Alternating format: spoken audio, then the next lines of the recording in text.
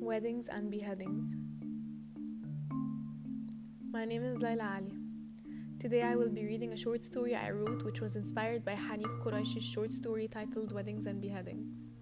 This piece falls under the genre of drama.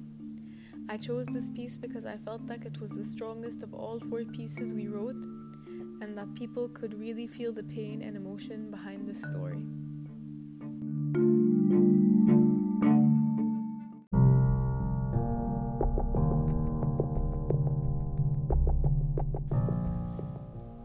I did the finishing touches on my makeup. I was confident that I looked fierce. I thought he'd come crawling back.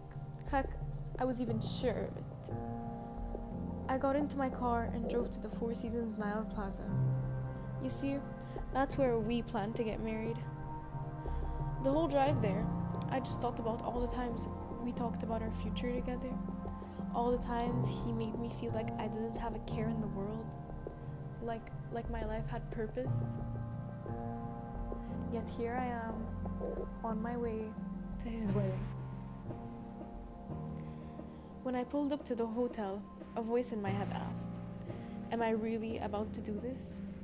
Shouldn't I just wish him the best and want him to be happy?" Another voice answered, "He can't be happy while you cry yourself to sleep every night. Of course he loves you. She's just forcing him to marry her. He's yours." I lifted my dress to double check that the gun was secure in my boot. Then I walked in. Everyone was looking at me with confusion in their eyes. I could tell they were all wondering if I was even invited. That's when I saw him, looking very handsome for someone else. We locked eyes for more than we should have, and I felt the heat and passion in his eyes. The ceremony began. She walked down the aisle in her perfect white dress, with her perfect smile and her perfect hair, perfect everything, really. I knew I had to act fast before anyone could stop me. I pulled the gun out and kept it under my poofy dress. I looked at him this time, but he wasn't looking at me. All his attention was on her. His eyes twinkled like they did when he looked at me. That was my breaking point. I jumped out of my seat and grabbed her head with my gun to her neck. I screamed, "If anyone touches me, I'm going to shoot her." He looked at me, and I saw nothing but anger, fear, and confusion in his eyes. I couldn't see the love anymore. It broke me. Really, it broke me. I was covered in tears as she just screamed for her life. All the guests were running around like crazy. It was chaos. A voice in my head started saying, "You love him.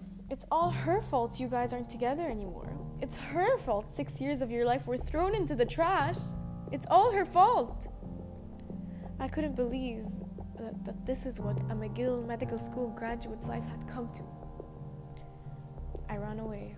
I got into my car and drove as far away as I could. Now I'm in the middle of the desert, making my final message to the world.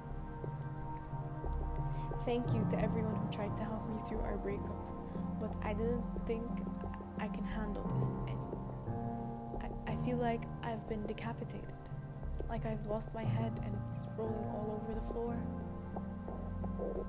Ismail, if you're listening to this, I'm sorry. I hope you live a happy life.